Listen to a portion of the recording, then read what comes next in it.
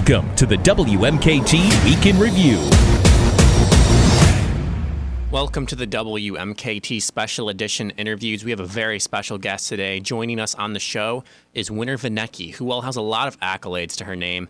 You will likely know her as a member of the Team USA freestyle and aerials teams. Winter ran her first 5K when she was 5, 10K when she was 8, and 10 miles when she was 10. She achieved 2 world records before turning 15 as the youngest person to run a marathon on 7 continents, and for being part of the first mother-daughter duo as her mother joined her in that quest. Makes you think, what were you doing when you were 15? While there are many more tremendous feats Winter has achieved, the last one I will list is winning gold at the 2021 Moscow World Cup. Without any further delay, here's winner Vinecki. So just kind of wanted to progress through your life. I wanted to make sure I have this correct. You were born in Grand Rapids and you grew up in Gaylord, correct? Yep. Okay, perfect. So what was it like growing up in a small town, northern Michigan, to you? I loved it. I was so close to a lot of my family. My grandparents were just down the road at Estelle Farms, and then my cousins and a lot of my aunts and uncles were really close by. My dad's grandparents were just, 20 minutes down the road. So it was a very awesome environment to grow up in, and just a great place to explore and, find your own creativity and independence. I would go out in the woods and play with my brothers for hours on end, just come back just for dinner or whatever it was, and, get to go around, drive snowmobiles in the wintertime. And there was just so much to do outdoors that it was just awesome. Yeah, for sure. I was doing some research just about you and your story, and most people when they're 5 at most, they start T-ball or a soccer program. That's kind of what I did. But you were out there running 5Ks. How did that happen? Were you tagging along after your parents, or was that something that you wanted to do? It was something I saw my mom doing. So I did do all kinds of different sports growing up. I tried all sorts of different things. My mom and dad encouraged myself, but also my 3 brothers, to try new things and to just have fun and find what you love. They didn't want us to, be restricted to one certain thing, especially at such a young age.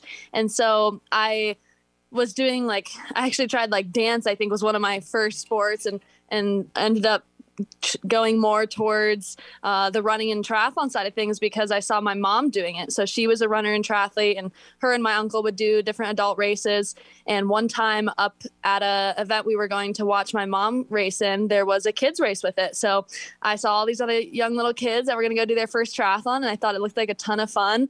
And so ended up doing that triathlon at 5-6 years old, and loved the running side of things, especially. It was so easy to do, and I was already doing it, running around in our woods and going on some runs with my mom. So that kind of just came naturally. I think one of my first races I did was the Alpenfest run in Gaylord.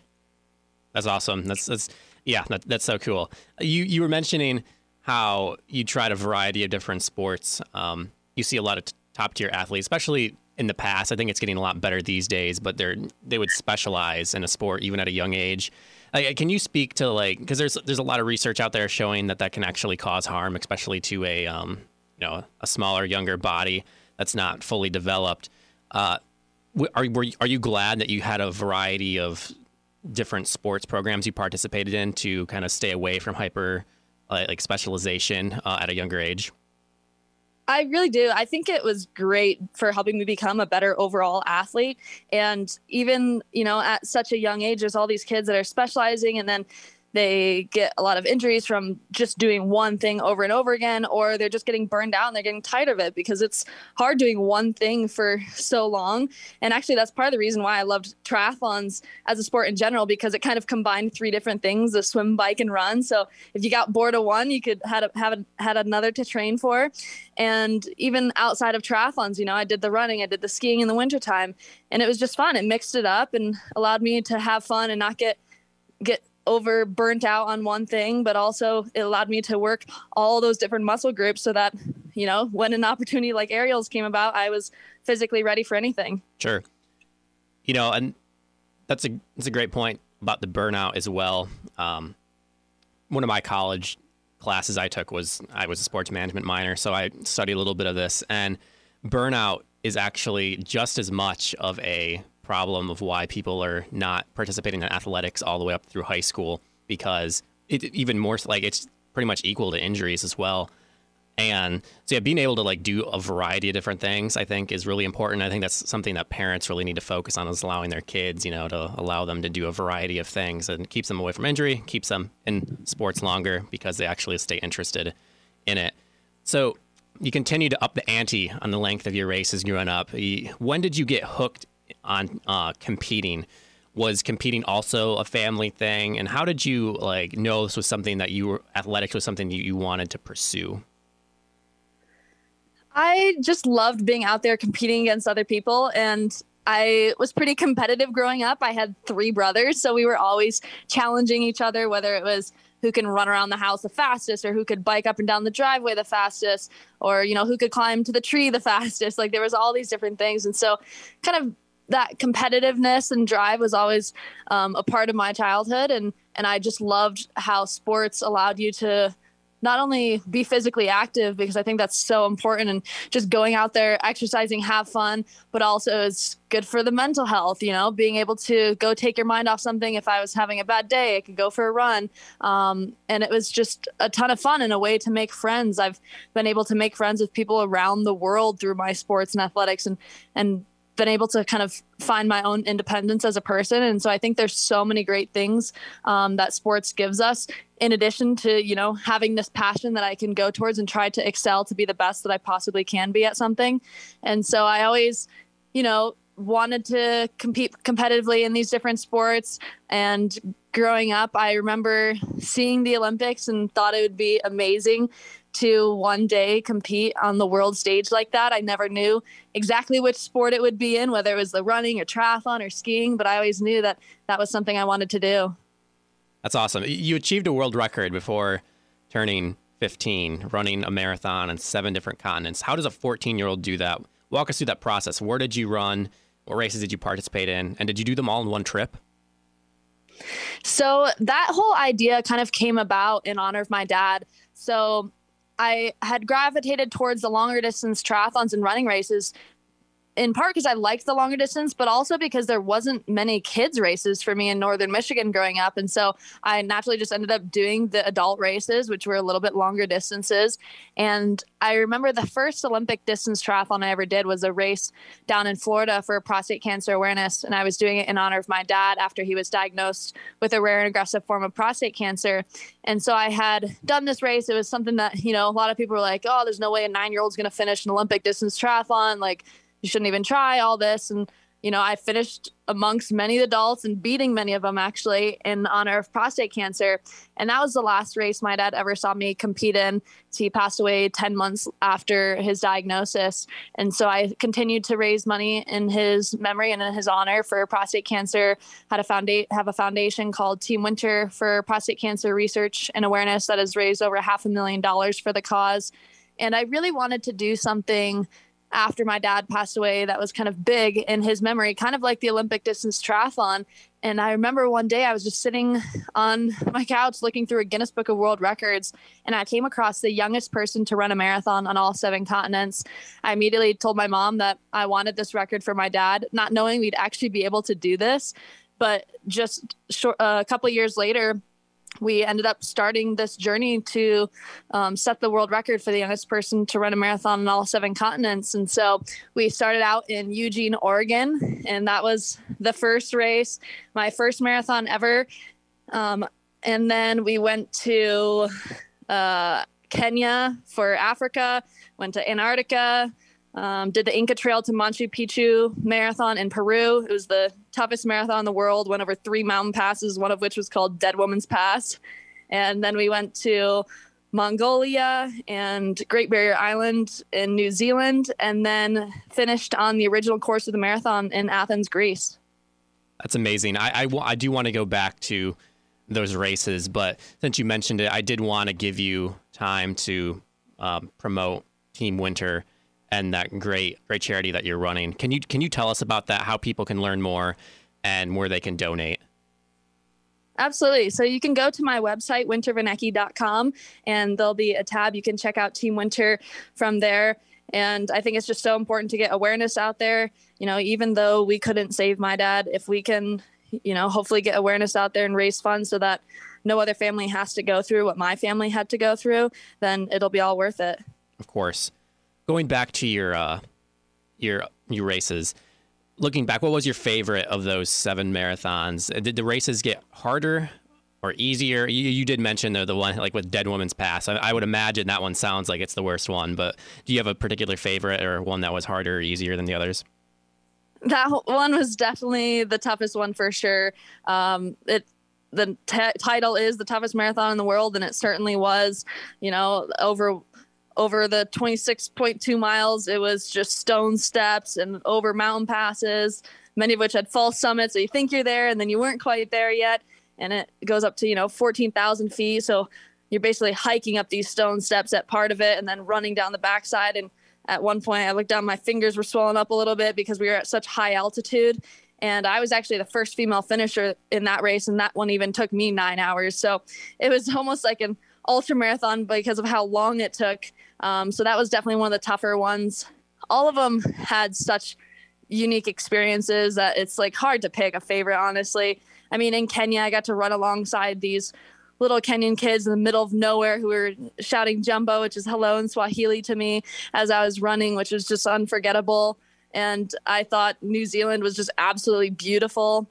It's interesting because they kind of started out with a road race. So the Eugene Marathon was a road race, and then all the rest of them were trail marathons. New Zealand was actually half trail, half road, and then we finished back on road again. Wow, that's insane. Yeah, I definitely want to go to New Zealand as well. I've heard great things.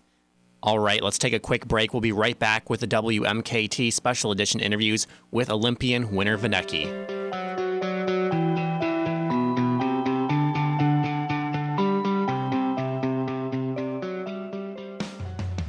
I'm Ken Matthews from The Ken Matthews Show, now heard weekday afternoons from 3 to 6 right here on Triple Talk WMKT, Northern Michigan's news talk leader. Imagine a great conversation about what's happening in America, and free speech is still allowed. Yes, you'll find it right here.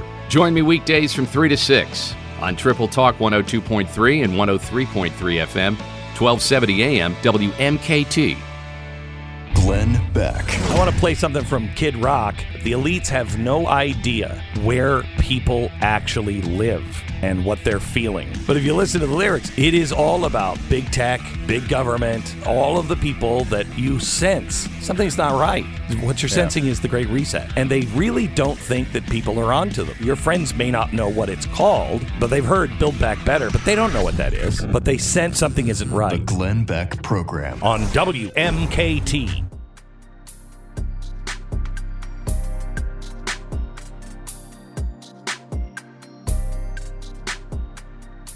Welcome back to the WMKT Special Edition interviews. We are with Olympian Winner Vinecki. A lot of people know you on the world stage for being an Olympian, for your skiing. When did you start skiing, and when did you start competitive skiing? I started skiing from a very young age. I think I was probably like 3 years old. My grandpa is a ski instructor and still is in his 80s at Boyne Mountain. So he built like a little snow hill in his backyard and would do this every winter. And then I'm pretty sure he just strapped some skis onto me when I was super little and got me going down that hill in the backyard. And then soon enough, I was following the ski instructors and him down the runs at Boyne Mountain.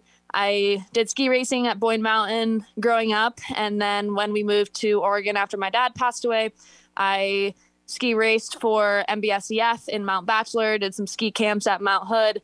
And then it was in 2011 that I was in New York City for the Women's Sports Foundation event, receiving the Annika Inspiration Award. And they had played a little clip of me on the main stage, skiing, doing my running, triathlons, things like that.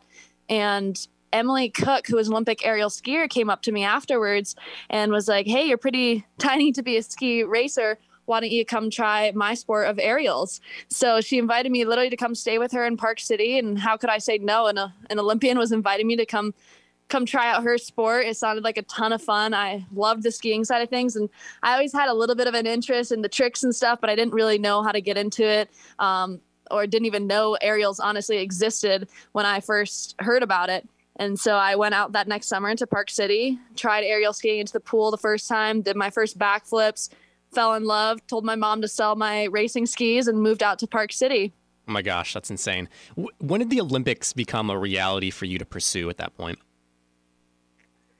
I think when I started the sport, they obviously said, I could be really good and I was very coachable. And so they saw I had potential, but it's taken, it took 10 years for me to get to the Olympics. So it's not just something you can just immediately turn around and do the next day. This sport takes years and years to be able to get the tricks that you need to be at that level. And so for me, I was on the development team for several years out here in Park City. Then I made the U.S. ski team in 2016. And I think at that point it was kind of, okay, this might be possible. And then once I start to get to go on the World Cup tour, that's when it really became a reality. And I think it was kind of in the goal for me going to the 2018 Winter Olympics. I was kind of right on that edge of qualifying in that last spot, and unfortunately tore my ACL and 3 weeks before the Olympic qualifiers. So that took me out of that Olympics, but I was able to come back stronger than ever, had my best World Cup season yet, got a top 10 the next several years, and, finished second in the world last year. And that kind of helped secure my spot for the Olympic team this year. Absolutely. Yeah. Like I watched the event, and just such a steep jump. Are you probably a bit of an adrenaline junkie? Were you, when you were training for this at the beginning, did it intimidate you how high up in the air you were going, or was that just something you embraced? It's always intimidating at the beginning, and it's definitely a scary sport at times, but I think part of the thrill of it is overcoming that fear and learning to deal with it and navigate it so that you can do the jumps. And the feeling that you get flying through the air is unlike anything else that I've ever experienced. And so if, it takes a little bit of fear to overcome to do that, then that's what we're going to do. Right. Yeah. Northern Michigan isn't known for producing athletes due to weather, lack of facilities. So how would you train for this? Obviously you moved out west where there's more facilities and stuff, but is there any advice on how to train for high level athletics in a more rural area? I think one of the biggest things is kind of what we already talked about is building that base and becoming a good overall athlete, especially when you're young.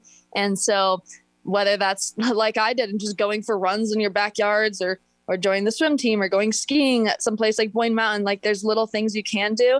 And then if you do have the opportunity to, drive even to different races or whatever it may be, take those opportunities, find people around your community who can support you and help you get to where you want to go. And so there's all these little things that you can do to start out to help yourself set yourself up for success. Absolutely. Northern Michigan, what does that mean to you? What hand did that community play in becoming Winter Vinecki? I think one of the most important things that growing up in Northern Michigan taught me is some independence and work ethic. Growing up on a farm of my grandparents, I just saw them work so hard, and they continued to be up at the sunrise, and my grandpa's working till after dinner, even in his 80s, and seeing him do that, but also have fun with his passions and skiing really just, I think, inspired me to go after and chase my dreams. Even though I was from a small town, I knew that if I worked hard, I could accomplish my goals and dreams. It's inspiring. What was the Olympic experience like this year? Was it enjoyable? I heard some complaints about the food. And then did COVID impact it in any significant way? It definitely had an effect on it. I think overall it was still, the Olympics, the biggest stage in the world, but there was so much that was different. And I think with this being my first Olympics, in one sense, I didn't have anything to compare it to. So I know a lot of other people who this was their, second, third, fourth, fifth Olympics. They especially noticed the big differences. And, even us, it was our first time. We heard stories from our teammates of how it was so different. So we just tried to really take advantage of every opportunity, even though it was a little bit different, just embrace the experience as it was. And, it was still amazing getting to go to opening ceremonies and closing ceremonies and be on that stage competing. A lot of the other stuff was quite a bit different just because of COVID. Like we weren't allowed to go see many other events or go check out like Beijing as a city or anything like that. And it was a little bit interesting because everyone in the village that was volunteers, they were in full PPE. So they had the full white, like kind of like hazmat suits on with their face masks and everything. And, walking into different buildings, you had to have your mask and you had to hand sanitize everywhere. Yeah, the food wasn't great. Luckily, we had a lot of snacks from our Team USA, like Athlete Resource Center. So we kind of stocked up there. So yeah, there was a lot of difference and it was definitely a roller coaster for sure. A lot of highs, a lot of lows. I would have liked to compete a little bit better, but at the end of the day, I still became the first winter ever to compete in the Winter Olympics and got to spread my message for the causes that are dear to me. Yeah, that is a great mindset, and you represented the U.S. really well. I'm sure COVID played a little bit of a role in lowering interaction between athletes, but I'm sure you still cross paths with athletes of a variety of nations. Were there any moments of tension that you saw between athletes from countries that U.S. may not be on so great of terms with currently, or do athletes generally, they represent the country, but they're not really representative of their their governments? So were you able to go there and perform and enjoy each other's company?